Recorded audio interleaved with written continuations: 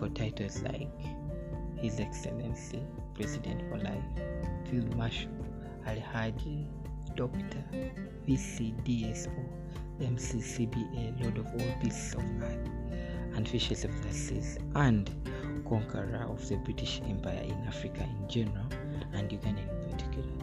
Idi Amin Dada was the president of the Second Republic of Uganda. Welcome to the Craze Podcast. My name is Issa Sava and your host for today's episode. We are taking a few strides back into history and the 70s in commemoration of the 58 years of independence.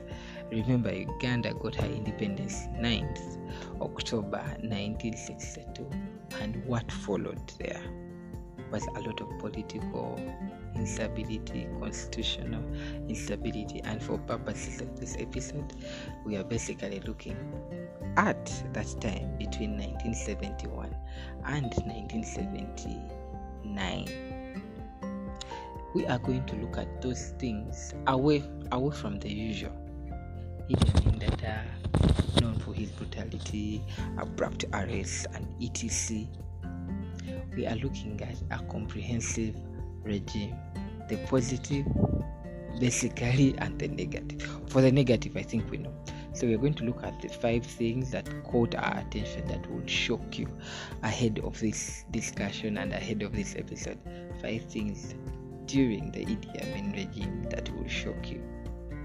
For a person who did not get education, the necessary education, at least that is what the critics say, will manage to score some points as regarding to running this country, especially the first half of his leadership. Let's try to listen before I kickstart. Let's try to listen to the interview. I think he did it on 28th January 1971, just after the coup, where he overthrew his former friend, Dr. Milton Obote, as he was away on official duties of Commonwealth in Singapore. All foreign countries should not fear, and also in my new government, I will honor all agreement signed by the former government. This is point number 1. Number 2, we believe in United Nations. Number 3, we believe in Organization of African Unity. Number 4, we believe in East African Community. Number 5, we shall maintain good relations with all countries throughout the world. Have you heard any more from your intelligence that you mentioned this morning, Excellency? No, but we are standby waiting for them. Do you think there could be the possibility of a war between the two countries in the East African community? I have no any intention of fighting any country at all without any cause. After declaring himself president of Uganda, Idi Amin got a lot of support internally. What we mean by internally were the Baganda who had fallen out with Dr. Milton Obote in around 1967 during the exile of the Kabaka. So the Baganda perfectly and willfully welcomed Idi Amin. They had nothing to do with the previous president because of the situation that they were in with him. So I'll right away go to the did you know. Number 1, before I get into the did you know, in the eve of 1971, a lot of political prisoners were set free, and among them I would like to note Benedict Chiwanuka, who later became the Chief Justice of Uganda, because he had been arrested previously by Obote and the whole Kabaka crisis, if I could remember. So Idi Amin comes into power, and I would like to look at these very few things that were happening during 1971 and 79. Number one, like I stated earlier, is that the Ugandan army grew from 10,000 to 25,000 soldiers by just 1978. However, amidst all this growth, amidst all this conscription, amidst all this expansion, there was still something wrong. Why? Half of the soldiers were Sudanese, 26% of these were Congolese. I mean, these were foreign people coming into the national army, the National Guards, intended to protect Uganda. But he had used them as mercenaries during the coup, so he retained them.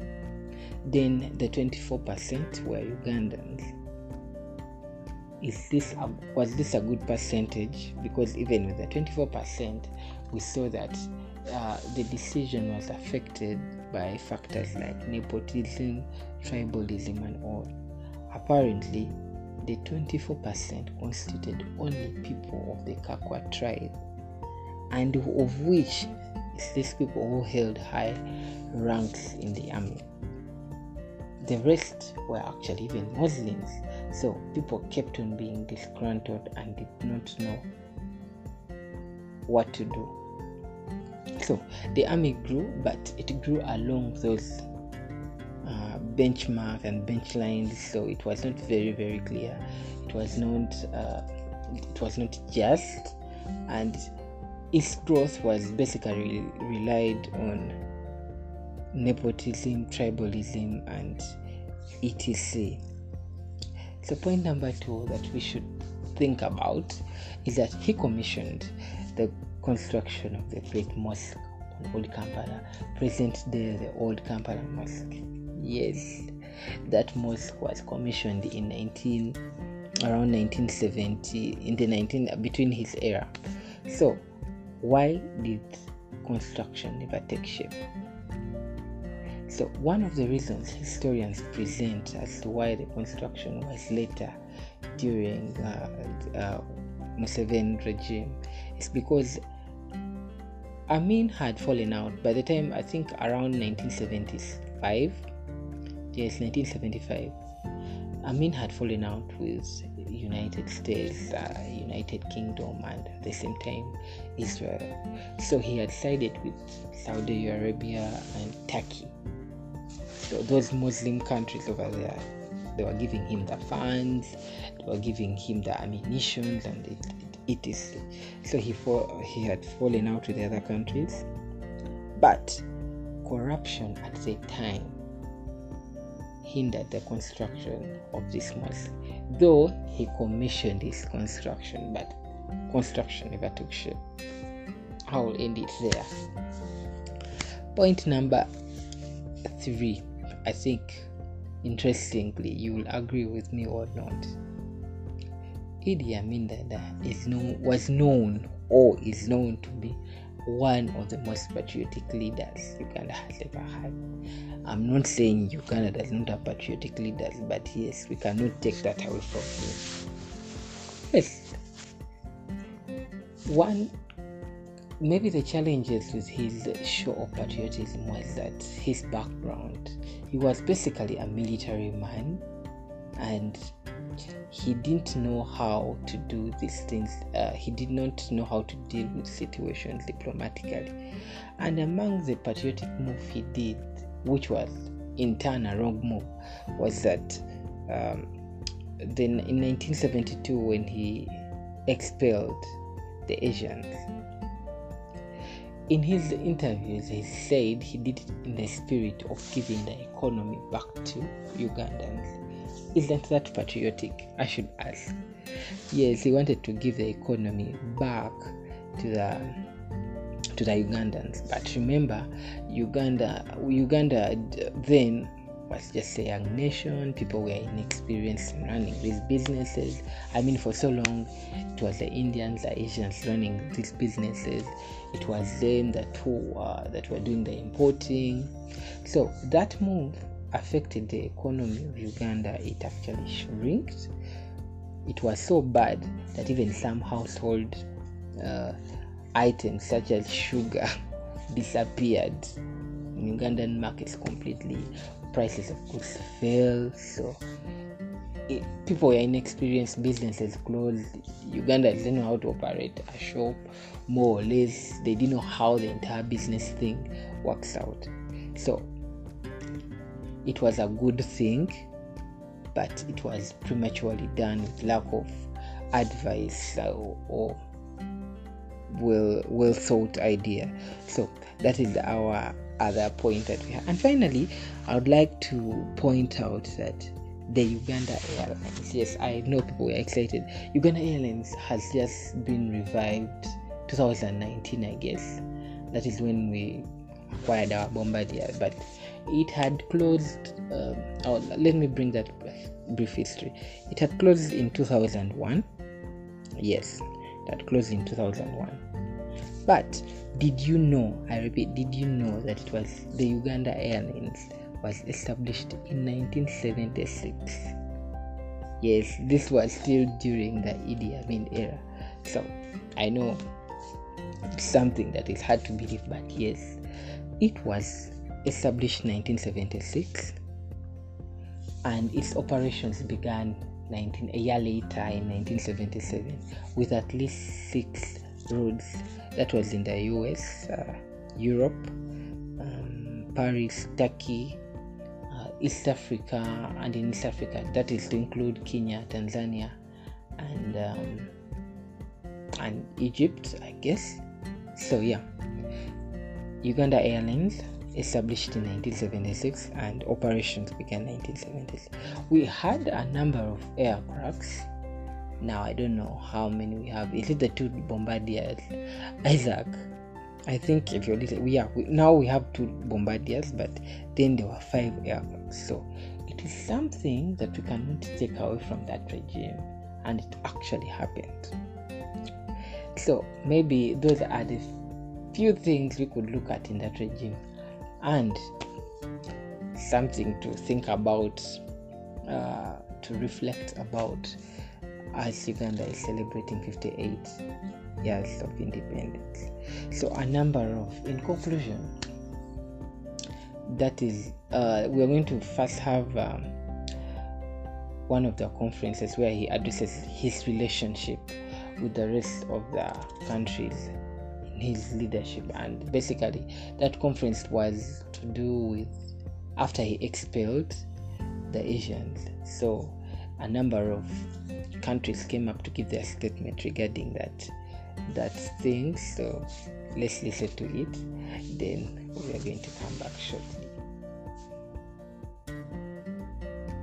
It is not my intention to be a president, but it is the people who appointed me to be the president of the Republic of Uganda. They same people have requested me to be the life president of Uganda for what I have done for the country economically and all development which are now taking place in Uganda, but not my intention. And therefore it is now my intention to work in close cooperation with everybody, with the members of the armed forces, the public, and expatriate from England, from other parts of the world, to plan for proper development of the country. We wanted economy of Uganda to be stronger than what it was before the former regime. Can I just turn to your interest in British affairs? I know that you're interested in, and indeed actually go along with, much of what Mr. Enoch Powell has been saying recently. I will say Mr. Powell Enoch is a full supported by me on what he has said. Is not discriminating against any races, but he wanted the indigenous Londoners, their children, to have a bright future. He does not want England to be colonized by Africa, by Asia. And do you agree with London that? for Londoners, Scotland for Scottish, Wales for Welsh, Well, Uganda and for Uganda. Uganda But for you're Uganda, asking, Rhodesia for Zimbabwean people, not for the white minority regime, and South Africa and Southwest Africa for the black majority. But London can have any technical assistant, anybody they wanted to employ in London, but not to dominate the people of England. And therefore I support him. He's actually a person which all Great Britain people should have to be their Prime Minister.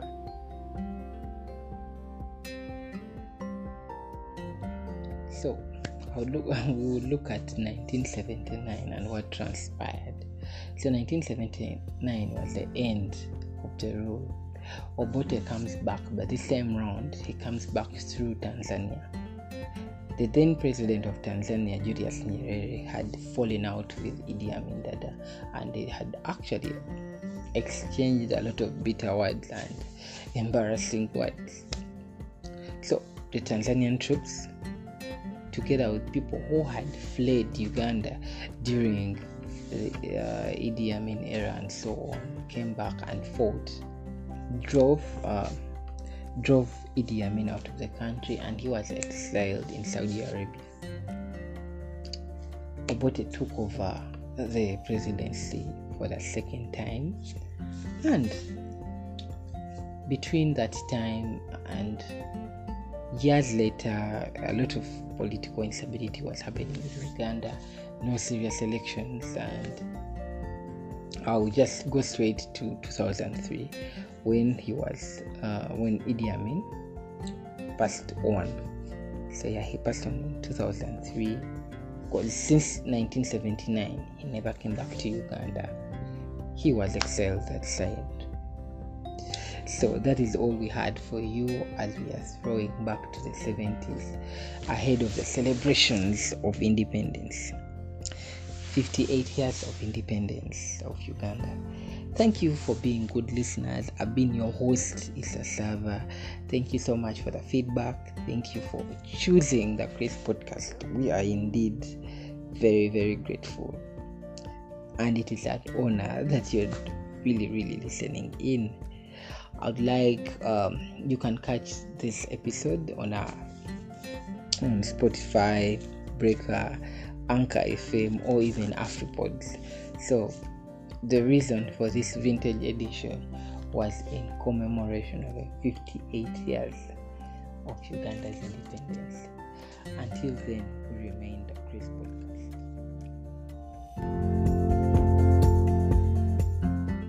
This episode is proudly sponsored by Oxknit Designers. Now, Oxknit Designers manufacture school sweaters and uniforms. They dig ties and embroider logos and badges. They also do trainings in soft skills like machine knitting lessons, drafting and sewing school uniforms only, crocheting, jewelry making, beading bags, computerized embroidery, and so much more.